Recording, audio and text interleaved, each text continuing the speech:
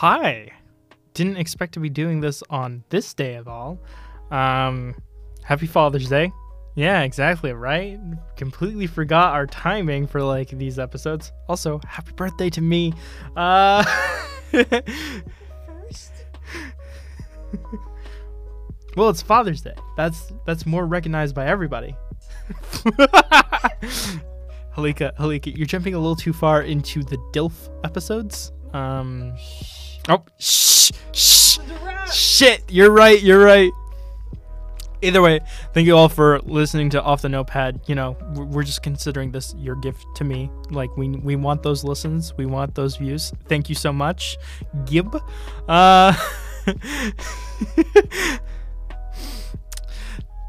You know, share this podcast with your friends, your family, anyone who's willing to listen, and I'll see you all at the break. Thank you for listening. Bye! Hello and welcome to Off the Notepad. I am Halika Campbell. And I'm Victoria D'Angelo. And I think it goes without saying, we're the greatest creative writing majors, soon to be free writers in the world. Yeah. It's very exciting. Soon. Yeah. Not scary at all, the concept of trying to write a thesis. Oh, yeah, no. Not life-crushing at all. No. Anyways, senior anxiety aside, I have a protagonist for you. Exciting. Not at all terrifying. No. We're not even repressing it. Yes. Not even thinking about it. No, today we're thinking about the clunky robot. Ooh. Yes. So this is by far one of my favorite concepts. I mean, you've seen, what is the lad's name? Baymax from Big Hero 5? Is it 6? Is it Big Big Hero 5 or 6? Big Hero 6. It's big. That's what I said the first time. Big Hero 6. Yeah. Kevin, cut that. Gavin will not be cutting that because it's funny. It was worth a shot. But just like a robot with a big lovable heart, some magical capability for empathy. I'm going for a good robot this time. Oh. Because we will be going for a mean robot someday. Ooh, okay. Are we starting with empathy or building towards empathy? Because that's a popular robot trope. Building towards empathy. I think we're starting with it. Interesting. I want to see, because then it's just ideally, it depends on the prompt. That is true. But the plight of the robot should be more so people accepting the robot's external. Oh, yeah. Interesting. But just a lovable little bot. Or big bot. Yeah.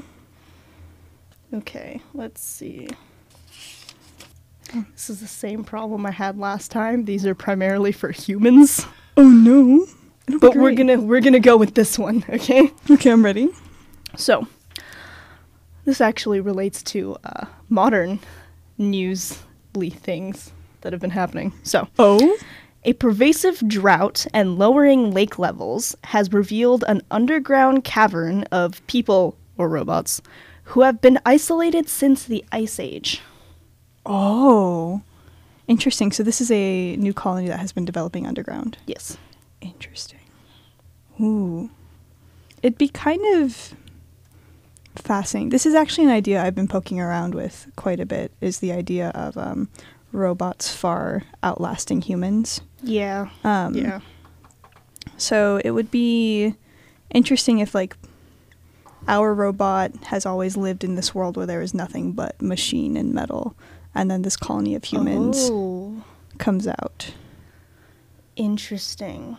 So are we talking like futuristic-esque where humans have since become extinct? Mm-hmm. Interesting. Because what would be cool is if the humans at one point decided to abandon the upper world to go underground, and they left their machines to perform their tasks, and the machines did that. Mm-hmm. Interesting. What's really fascinating about the prompt is that this sounds like a national event, like it is heard about everywhere, because the water levels are lowering. Yes. There's a drought. Yes. So it's not like we have our clunky, lovable bot who, like, stumbles upon this colony. It's, no, everyone knows about this colony. Mm-hmm. Which I think is really interesting. Yeah, we could put our clunky bot in the position of, like, part of the exploration team. I was going to say, or bot ambassador. Bot ambassador. I love good robots. I do like that, though, a robot exploration team. Yeah. It's kind of cool, because then, I don't know, are most robots, like, capable of I guess, replicating emotion in this sense. Because then it'd be interesting to start this book off with, like, our robot exploration team, robo detectives, next episode. And they're just having, like, normal banter. Because then I almost wonder if you could set it up where you don't realize that these are robots until the robots stumble on, like, the human colony. Interesting. Yeah, I could see that. Do you know one thing I get obsessed about as a writer? Names. Names? And now I'm trying to think of a way to name them so that they're not... They feel like they could be human names, but as soon as you find out they're not human, you're like, yeah, that makes sense. Right. Like, it has tracked the whole time. Yeah. Yeah. It'd be kind of funny if most robots in this age were named after, like, their production companies. Oh, or, like, factory names. Like, they just inherit those as they go down. Yeah. Tell me why my first thought was Smith & Wesson. Yeah. Gun company. There's a lot of really deep intricacies with this, because in my mind, there's no way that the robots had advanced this far, because I assume they have, like, a robo city built of sorts. Like, Sure. Obviously, if they have a robo exploration team, like, they're capable of exploration and stuff. I don't think that, like, the higher up robots, the robots who are in charge of, like, putting out commands, there's no way that they didn't know that they were still humans. I just feel like you do, like, earth scans, you check dirt and stuff like that. Or their memory was old enough that they just know. Right, they know that the humans went underground and left them. Because I kind of like the tension between, you knew we were underground, but you didn't say anything, and you abandoned us. We thought you were dead. You left us for dead, in that sense. I like the idea of the higher-ups just, like, not caring that there are humans down there. Oh, yeah. Like, who cares? We could definitely go the route of, like, their lives are so finite, it's not worth the effort to care about them. Oh, yeah. I think also, too, it's that, and it's also that consideration of, it doesn't matter if there are humans, we have a job to do. Yeah. We've so far outgrown the need for people. I think that pisses the humans off. Yeah. I'm about to... What is the meaning of life for a robot? God, I don't What even... is the end goal of robot life? Because the very easy answer you have for human life is some sort of reaching of happiness or finding a community or contentment or family or something along those lines. Robots don't do that. And also robots, quote unquote, live forever. Right. So what are they working towards? And why don't humans fit into that scope? Like, trying to get in the mindset of our clunky robot, I feel like the purpose is just to keep going until you can't, like with your task. Like, keep exploring and understanding the world, because there is always something new to find. So ultimate understanding of the world. I think so, yeah. Right up until the bolts rust or whatever. Yeah. But even then, like, robots continue to, like, repair themselves and keep moving. So. And I'm sure eventually it would move into, like, galactic understanding. Oh, yeah. If it hasn't already. Like, I think we're definitely in a position where we're gearing up towards, like, full-on space travel. do you think robots strive to be environmentally friendly? I think these ones do, because I feel like it's the logical, we need the ground under us to stay workable. Yeah. And I feel like because, you know, we talk a lot about, as people, I don't know why I said we, but like, there's a big debate about the ethics of AI that I've been studying. I think I've said this several times on this podcast, oh God. But just like the idea is we need the AI to be better than we are. So I feel like in a world where robots are this, they have this much agency, they have to be environmentally aware, because they have to be better than humans are about that. Mm-hmm. So this is a very anthrocentric perspective, but like, why? What do the robots need the environment for? They need oil. The environment isn't going to give that to them. That's true, unless they found some way to recreate it themselves. And that's even if they still need oil. Yeah, yeah. I mean, by all means, we could do this route. They found a significantly more sustainable and efficient fuel source than fossil fuels. Mm-hmm, mm-hmm. And they're like, perfect, this is in nature. And because we need this one thing, destroying anything else would destroy all of it. That's true. It becomes more of an inconvenience than anything else. Yeah. I like that. I also would be really interested in a route where it's just, if you ask a robot why it's doing what it's doing, it can't really answer that because it's just programmed to do this one thing. That's true. Like, there is no ethical understanding, which we could have our robots develop, because we're not going the route where we need, like, oh, you need to understand human nature, because our robots do. Our robots have robot nature, which is better. So... But we're writing our main character with ethics. Mm-hmm. So I'm wondering if our clunky robot is like a... Because our clunky robot is also an explorer. Yeah.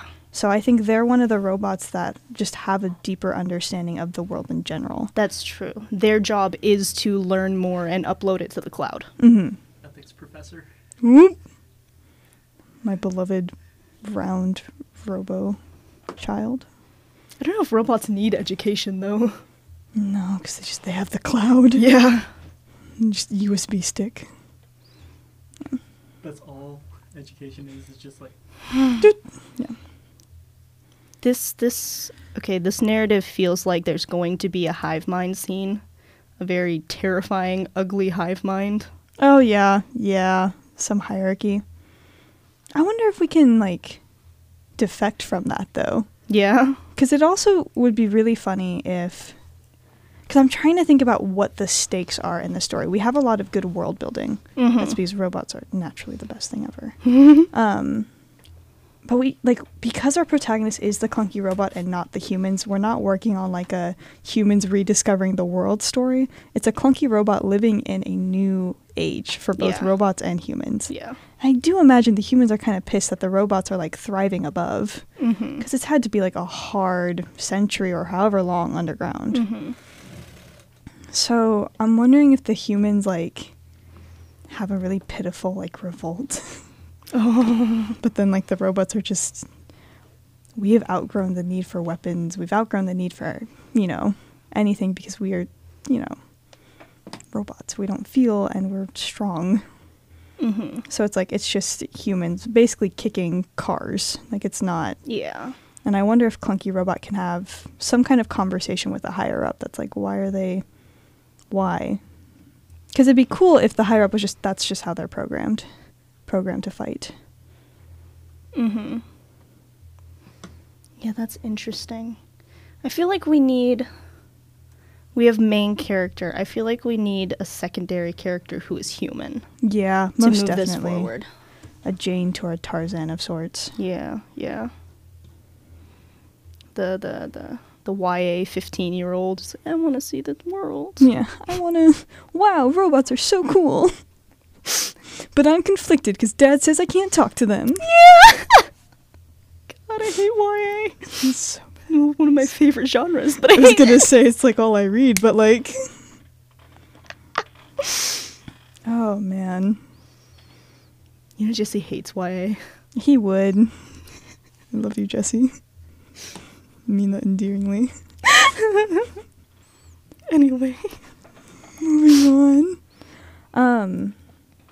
Yeah, so we have our... I think we should just stick with it, our 15-year-old YA secondary lead. Meets the exploration team. Is this 15-year-old, like, wandering the caves because it's fun and quirky? Yeah, I think it is because it's fun and quirky. And come across a bunch of robots twice their size. Oh, yeah. I feel like the personality of the secondary lead has to be really well handled, because in my mind it's either I am terrified of the robots and I want to fight them because I'm a feisty 15-year-old, or it's Dad won't let me be an engineer. Yeah. But if I could be, I would be building this shit. I've read that YA novel. So I'm trying to think of like how we can keep a more original secondary lead a part of this narrative. God, you know what I like triply don't want? Like triply. I don't want to deal with, how do I say this? The ethics of robosex. Like, I'm so beyond uninterested in writing that story. What do robots need that for? Well, robots don't. It'd be like the secondary lead or anyone else in the story being horny for the robots. Because I despise that. Maybe it's because you opened this prompt with Baymax, where I'm like, these don't look like, they look human, but they don't look human. Yeah, no, that's And what so I'm I'm thinking like- too, like rotund. Yeah. Like, even if they don't all look like Baymax, like, they look like robots. Yeah, I mean, they have no need for a more humanoid form. Like, I hope they have tails. I want robots with tails. I want the Dinobots from Transformers. That's what I want. Now I want to know what these robots look like, because I bet you anything, whatever humans look like is not most efficient. I was gonna say, yeah, and these robots are probably designed more like creatures or animals. Like the idea to be quadrupedal. Yeah. Or on wheels. Or on wheels! Oh, I'm so fascinated by robo anything, robo society. But we need like more dramatic stakes in this story. For it to really go somewhere. Because it can be just about like human and robot relations, and like our secondary lead is sort of in the middle of that with Clunky Robot. Because I don't want to write another humans v robot war. Yeah. I want more from this 15-year-old right now. I don't know them yet. What do we want from them? Well, they're already being quirky and weird, so that's part of their character, right? Yeah. Are we thinking like not necessarily like full on exile, but like almost outcast, like not really, doesn't have a lot of friends in the colony? Because I feel like they're by themselves. That's interesting, yeah. Can we give this kid, have their only parent be criminalized? Oh, fascinating. I was picturing them as like leader of the humans, but that's way more like usable. Two ends of the spectrum. Yeah. So if their parent is criminalized, then they've been by themselves for a hot minute, I assume. Trying to survive on their own, as I assume is slightly more reasonable in whatever this underground dystopic society is, as opposed to what we have today. Maybe our secondary lead is an opportunist. Yeah? Maybe that's how we can break out of the Break Dad out of jail? break Dad out of jail. I think very much break Dad out of jail, because I think there's a lot of chaos when the humans are able to come up. And I wonder if our secondary lead convinces Clunky Robot to like join them to save one person who got stuck behind. Interesting. Okay, so I know you're talking about either this child is, Dad won't let me be an engineer, or I'm terrified, so I'm going to fight you.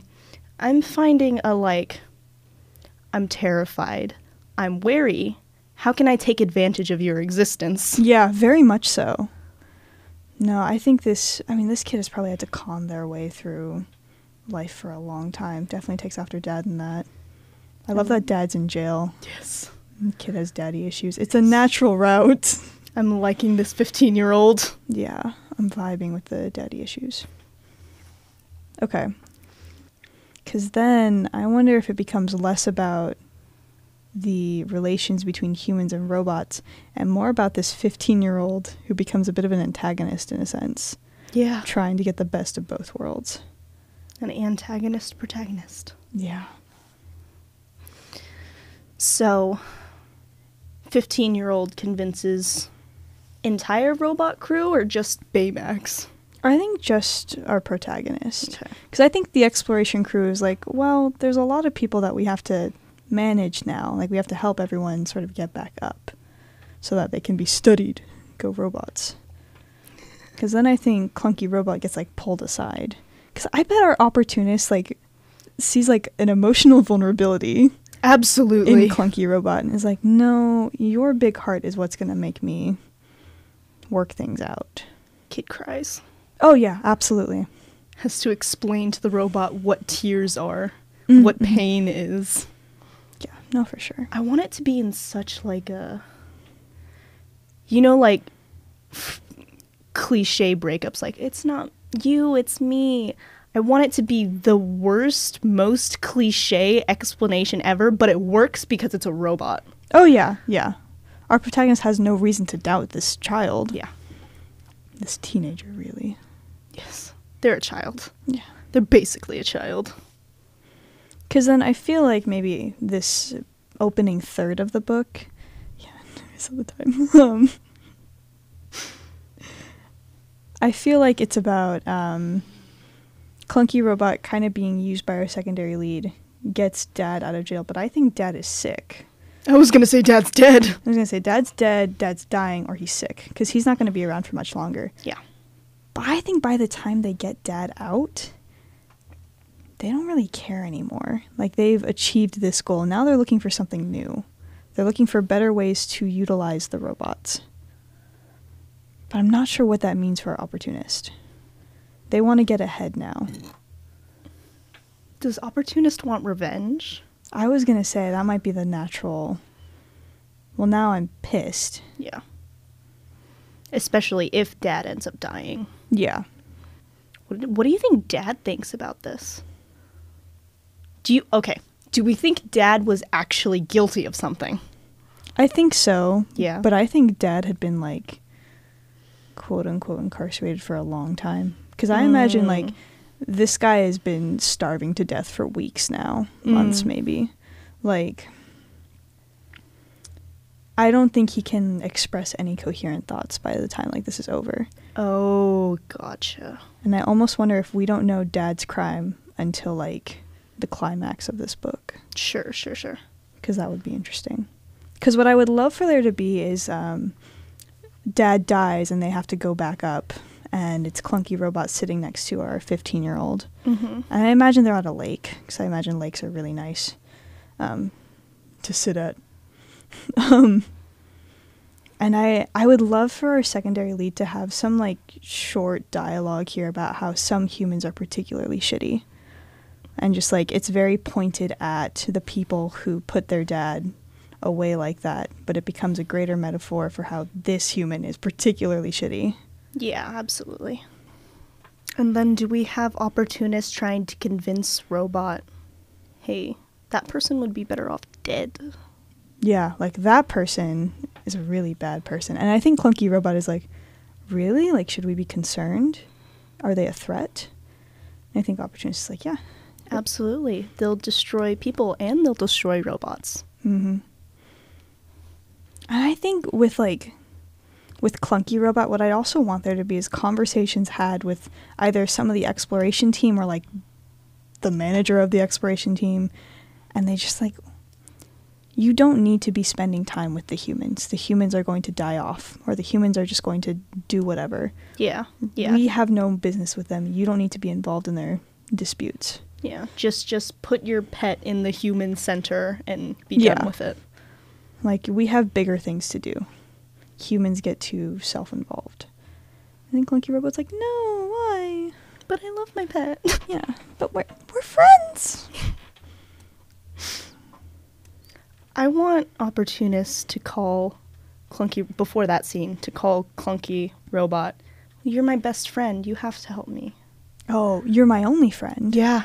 Yeah, no, for sure. Friends help each other. Mm-hmm. Somehow I do want this story to end in human extinction. I think that's where it has to go. For sure. I mean, well, I'm kind of interested in the contemplation that this society that they found is basically wiped out. Maybe the Opportunist is still around, or maybe we've gone too far into the future, they just died. Mm-hmm. But with the chance that there are other communities. Oh, like still hidden. Mm-hmm. That would be, well, maybe that's what pushes like the robot exploration team to like diversify. Mm-hmm. More robots are like inducted into this, repurposed. Mm-hmm. Interesting. I kind of want Clunky Robot to make that push, though. Like, after our climax and everything goes to hell and most of the humans are dead, Clunky Robot's like, there could be more. We could go find them. Because they're not that bad. Yeah, there could be more good ones around. Mm-hmm. Yeah. Unlike Opportunist. Right. I think Clunky Robot, like, sees the nuance, though. Like, they were gullible for a long time, but eventually they're like, yeah, you used me, but you were really hurt the whole time. Yeah, it's very much, but I know why you did it. Yeah. What a good robot. Yeah. Yeah. So what is the climax point? You know what it is? I think it's a dispute between classic. It's a conflict between our two characters. Mm-hmm. But I think it's Clunky Robot will not kill the leader of the humans. Oh. I think Clunky Robot is... Because this is where we start diving into the morals of it. I think Clunky Robot goes, this does not make sense to me. My question is, does that argument happen while Opportunist is proposing the plan? Or does Opportunist propose a tilted plan and they go along and they're in the room with the leader and Robot says no? I think they're in the room with the leader because then I want Opportunist to be the one to lunge forward and try and kill human leader. Absolutely. I think that's where that has to go because then what would be interesting is if Opportunist somehow also has like... Because I know has like convinced other people to be on their side as well. Yeah. Yeah. Through like rumors and hearsay, and maybe Clunky Robot is like a part of this part in the process, whatever, but I kind of want there to be like a bloodbath in this room. Yes. And I think all Clunky Robot can do is stare because they don't have weapons of their own. Mm-hmm. And they don't know what to do. Yeah. God, I want this to be so climactic. I want Opportunists to be like screaming and crying, like ugly crying at the leader who's, I don't know, maybe they're crippled at this point, maybe they're tied up, I'm not sure, but they're not moving, they can't move. Yeah. And then Opportunist goes in for the swing and Clunky Robot's like, that's not right. Yeah. It's incorrect. Restrains them. And then they fight. Mm-hmm. Clunky Robot hugs them. Says, I'm sorry, I know you're sad. I think they also die there. Yeah. I think Opportunist, like, I think it's very much, I think Robot kills them. Yeah. But I think Robot still pulls in, like, their dying body for that hug. Yeah. And just, I'm so sorry.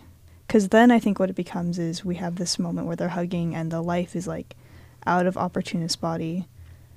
And maybe we cut forward a bit where Clunky Robot is talking to the exploration robots and sending them on their way. Because now the goal is to make sure no one else is suffering like Opportunist was. Yeah. Yeah. I want earlier in the story for them to have a conversation about like human customs, because I imagine Clunky Robot's like this really curious person who's like, wow, that's so cool. Mm-hmm. And in the end there, I want Robot to bury the Opportunist. Oh, yeah.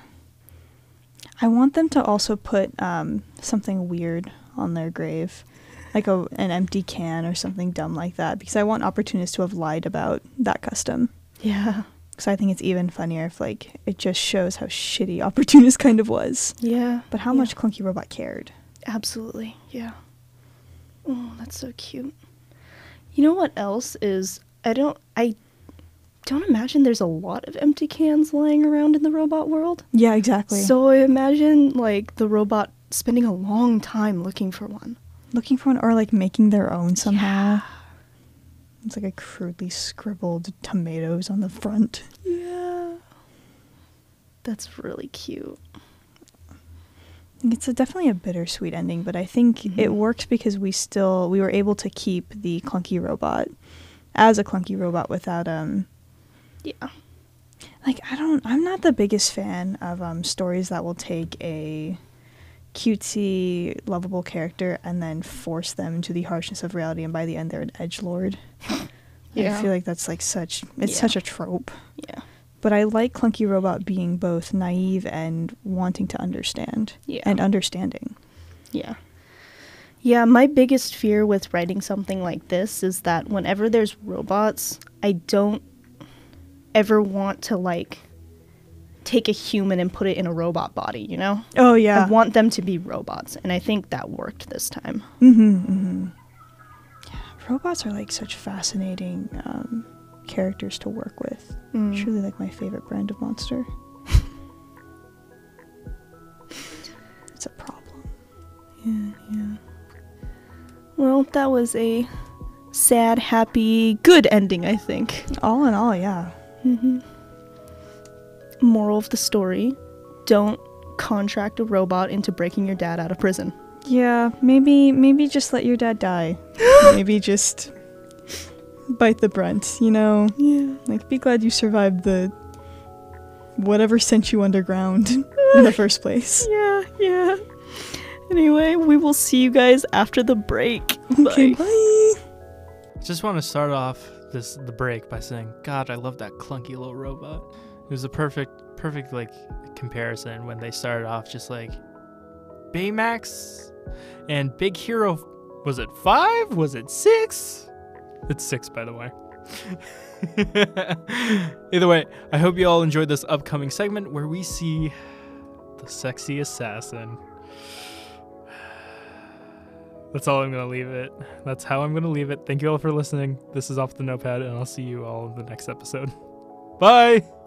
Hello, welcome back. I hope you did not enjoy Gavin's voice, because I never do. God, what did Gavin even say during that one? Probably something stupid. Probably something terrible. Yeah. Oh, Gavin. Anyway, you're back to listening to our beautiful voices. Yeah, you're welcome. We've got you. So, I have a character for you, Halika. Do you really? Yeah, I do. A character, not a prompt. No. A whole protagonist? A protagonist, yes. Yes. Okay. So, hoping this time that we will find a prompt protagonist synergy. Ooh, let's try. I offer you an assassin. Okay. No synergy? Actually, okay. No, I have a decent one. Okay. This one is a bit bare bones. We'll Okay. also need a second character with this. But I think we can work that in. Because it could also be assassin and target, which Yeah. might be interesting. Yeah. But this is the prompt I have. The protagonist undergoes quantum entanglement, the idea that two particles are linked to one another regardless of distance. When one particle moves, the other must respond either by going down or mimicking the movement, and so on and so forth. So the idea is that this assassin becomes tied to another person. Interesting. And we can develop the mechanics of that, but it needs to be a dual story in that sense. Scientific soulmate AU? It could be. We have a penchant for setting up our murderers with, like, romantic partners. Yeah, we do. So we could. You know what my favorite trope is? Have you seen that thread? It's either on Twitter or Pinterest or Tumblr or something. It originally got posted. It's like, imagine a dating app based on your Google search history, and the follow-up was writers and serial killers would get paired up together. Yeah.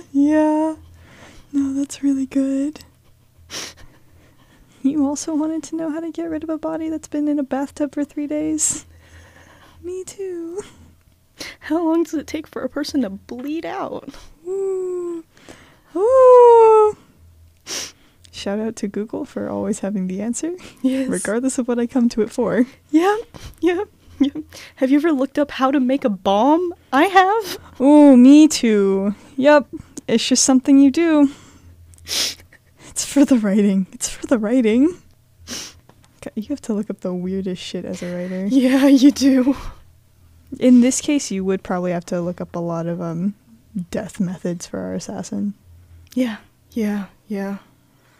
Oh gosh. So that's definitely an option. We're connected to a writer. That'd be funny. It'd be, I kind of want, like, a snobby assassin. That's something I've also been messing around with. I like people who are elitist about killing. Oh. I think it's so dumb. I can't remember. I was talking to someone about something, a character who is both a serial killer and an artist. Oh. It was terrible. Terrible. Artists should not be killers. That's interesting, though, because if we have assassin and author, then you have them come to... I'm imagining a coffee shop AU. Don't ask me why. Oh, no! So imagine them sitting together in a coffee shop and the writer being like, oh, this is the thing that I just wrote. And assassin being like, no, gross. That's not how you kill somebody. Alternatively, because they're quantumly entangled, what if writer is like, I had a fever dream about killing someone in this manner, and assassin is like, I did that last week. Yeah, no, I was thinking about that. I'm like, what if the writer just comes in with like, hey, I wrote this scene. Do you want to like read it for me and tell me what you think? Ooh, this is fascinating. Because I almost kind of want it to be in a way where, I mean, this is a bit of a terrible setup. Audience, do better. But like, assassin is sent to kill head of some like science company, whatever, accidentally gets involved into experiment, shit goes, for whatever reason quantum entanglement happens, so assassin knows that they are connected to someone, but they don't know who just yet, so they have to track that down. Okay. But writer doesn't know. Mm-hmm. But writer is probably experiencing like the heavier, not setbacks, symptoms of the entanglement, like writing down assassin's deeds, because they sound so incredible and no one would ever do this in real life, but assassin does. Yeah. Because then it becomes a tension in the beginning of, you can't publish this. Yeah. Because I really do like the coffee shop AU and that our assassin, I'm imagining a sexy man. Okay. It's really bad. Yeah. I'm okay with that. But I think that's where we are. And I think he's like very charming and eager, and he sits down because he knows that he's quantumly entangled with this woman and he needs to get her alone to kill her. Oh, yes. And then, you know, of course, they have conversations, and there's a synergy there that, like, even he can't deny. Mm-hmm. So he doesn't really want to kill her, but he can't let her publish her shit. So I don't know. Yeah, I kind of want her to be like, we have like, hot, badass assassin, but and I'm imagining a girl writer as, like, really charming, charismatic, kind of innocent in a way. Oh, yeah, yeah. But I also want her to be snarky. Yeah. Like, I think she's so annoyed when he sits down. Yeah. Because it's like, do you not see the table? Yeah. There are drafts everywhere. I have a deadline. Do you think he poses as a writer, too? Interesting. Because she's annoyed that he sat down. So he has to say something. Oh, I'm just super interested in what you're writing. I'm a writer, too. Yeah, like, I couldn't help but notice you seem really hard at work on these drafts. Do we think, what is our, because the only qualms I have about writing a romantic story involving this assassin is I'm worried that he's actually a really shitty person, and I don't want to have to deal with, like, assassin redemption arc or punishing him for killing people. But I also don't want to be like, he only kills because he has to provide for his family or something like that. Yeah. So with assassins, what do you see? You see, I have to provide for my family and or friends or whatever. Or self. Yeah, I'm doing this for someone else. Yeah. There's shitty person, I don't care who I kill. Yeah, I'm in it for the money. There's I only kill good people. I only kill bad people. I only kill innocent civilians. That's a serial killer. No. Anyway, there's the righteous, I only kill bad people. Right. Like, the jobs are more about morality. Which I'm not super interested in that one either. No. I kind of want him to kill because he doesn't think he's good at anything else. I think that's funny. Nagisa? No! Hi, Alika Campbell here. I may have accidentally just stolen from assassination. Don't even worry about it. Gavin, cut that. They can't know. No! Okay. No, I like that, though. Like, they didn't know what else to do with their life, and they just, at some point, maybe when they were a teenager, maybe when they were a young adult, they had an in, and they just kind of took it. Oh, yeah. And they were kind of uncomfortably good at it. Yeah, definitely one of those, like, for whatever reason, it just clicked. Yeah. And maybe it's one of the only things that have ever clicked with this guy. Yeah. Actually, what's kind of interesting, this is going to sound absolutely psychotic, what's really fascinating about having this assassin paired with a writer is that the writer, because eventually she's going to find out that he's an assassin, Sure. whether it's the climax of the book or maybe even earlier on.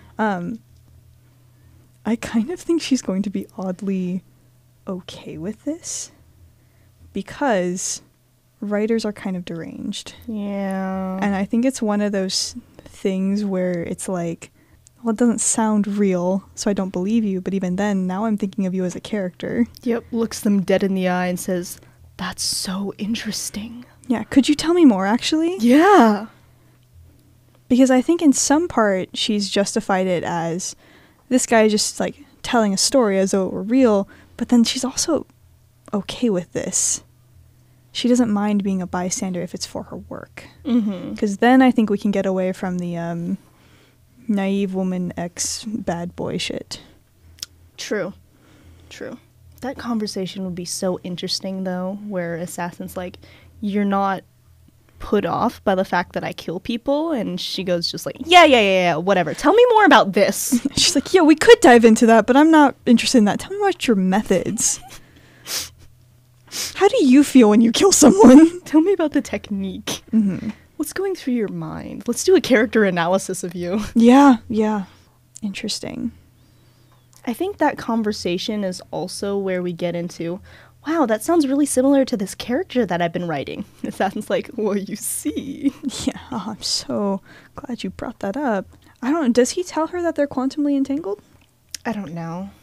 Well, let's step back a little bit. Assassin's trying to kill her. Yes, initially, yeah. And then he can't bring himself to do it because he's oddly intrigued by her. It's got to be a balance throughout this narrative, though, right? Where Yeah. Assassin's like, okay, today is the day when I'm going to go kill her.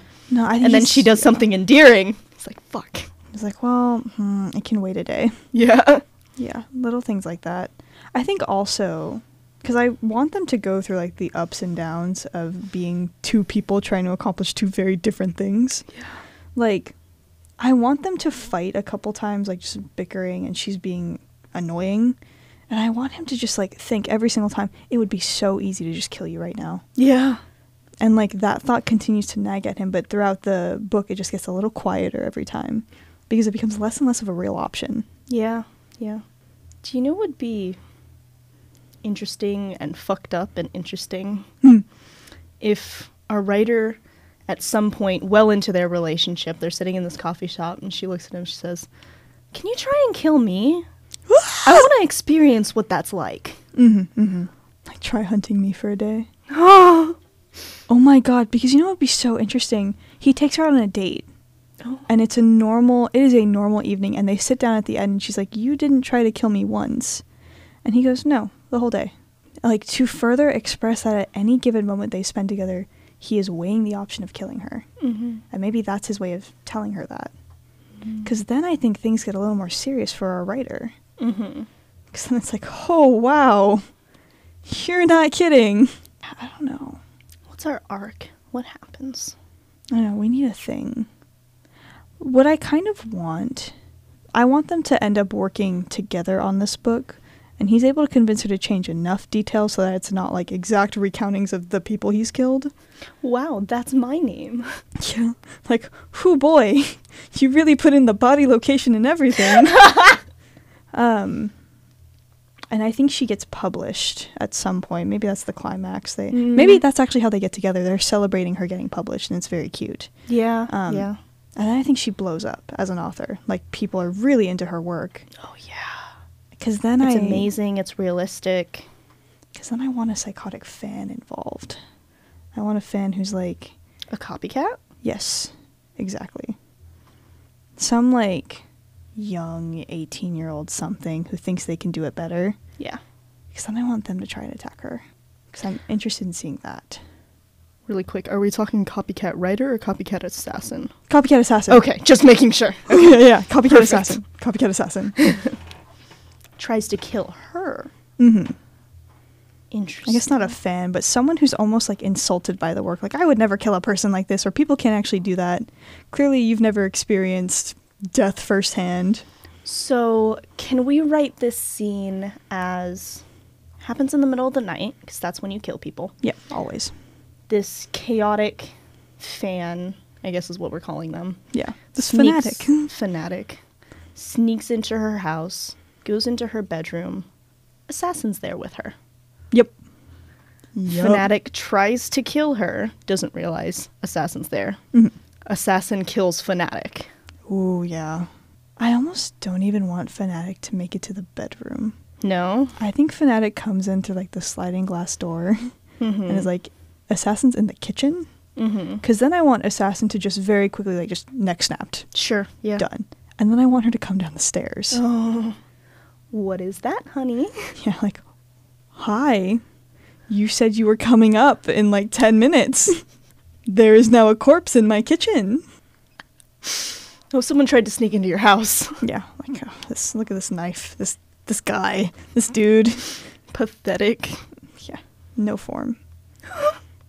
Because then we get to see, like, because I imagine this happens, obviously, later in the story. Yeah. Then, like, we get to see that snobby elitism, like, rear its ugly head once more. Yeah.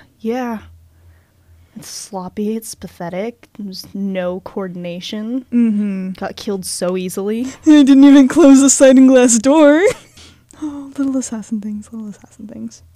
Is this a fight? Are they getting in a fight? Yeah. Because I think what happens is she goes, well, you should have called the police. Like, you should have, I don't know, you didn't have to kill this person. You could have just knocked them out. I know you're capable of holding back. And the assassin's like, why? Yeah. They were going to kill you. Yeah, it was just easier. Yeah, like, because I don't want it to be one of those, I was protecting you. I think it's just like, this is instinct. Yeah, you go for the kill, and if they're not good enough to defend themselves, then they shouldn't have decided to be an assassin killer in the first place. Yeah. Like, that's got to be part of their elitism, right? Like, you have to be able to protect yourself. Mm-hmm. That comes first and foremost. Yeah. I don't know. And it sounds like he's really separated himself from, like, the rest of people in that sense. There are people who can protect themselves and there are people who can't. Yeah. And I think that's probably something he says. And I think she points out, then you don't think I can protect myself. Yeah.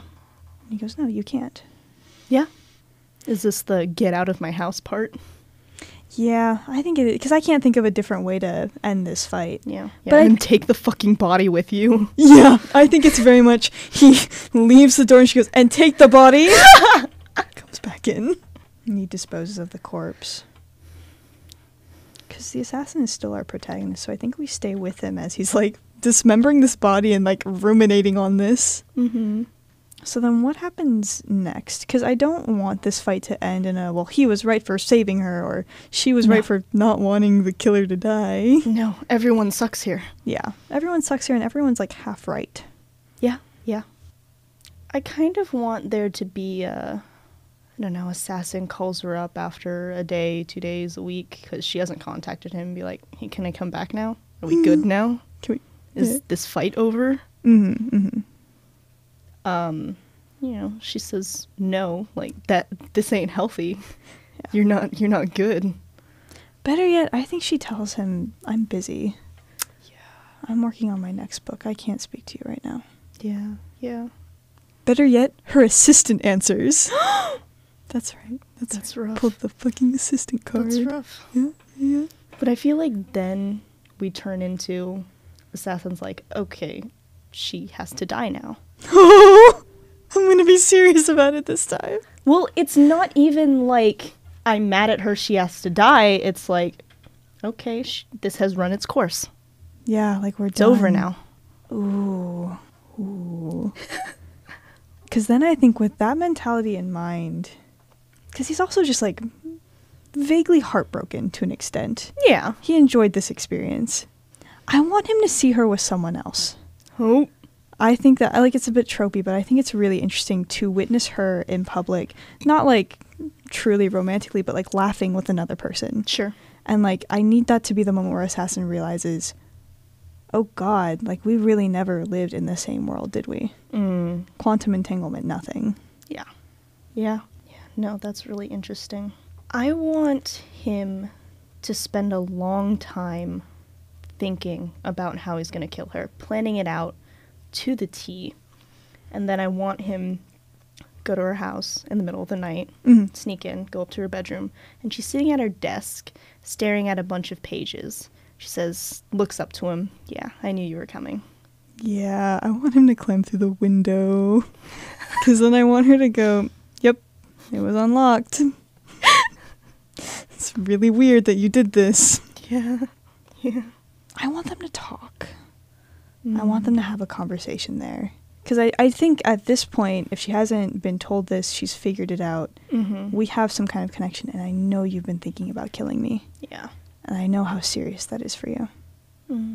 I kind of want her to give a half laugh in the middle of them talking. She's like, I know you didn't plan on saying anything during this, but I'm glad that you did. I'm glad we did! Yeah. God, yeah. He has to kill her now, right? I almost want it so, like, he's sitting on the windowsill, because I imagine this as a graphic novel for whatever reason, like, framed by the curtains and the moon in the back. And she's, like, by the desk and, like, the lamp and so on and so forth. So it's, like, warmer hues on one side, colder. And I want her to cross to where she's, like, standing right in front of him. Because I imagine he's the kind of assassin who's, like, silencer on the pistol kind of guy. Yeah. And I want her to, like, put the gun to her heart. Yes. It's, again, tropey, but I love it. I just want her to, like, smile at him and tell him that she doesn't regret the time they spent together. Her story is done. Yeah.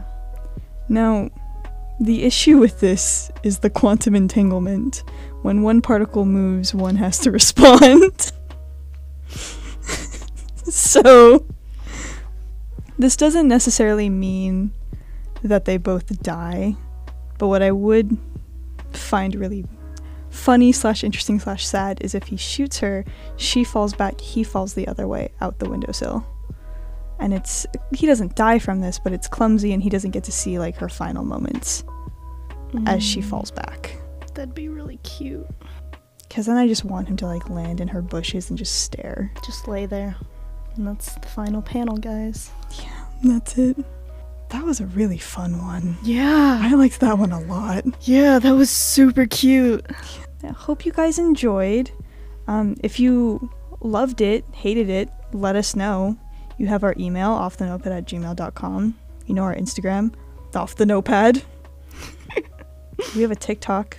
Theoretically, we've uploaded to it so many times now. Talk to us, please. Yeah, interact with us. Tell us what you think. Well, thank you for listening. This was a fun one. Goodbye.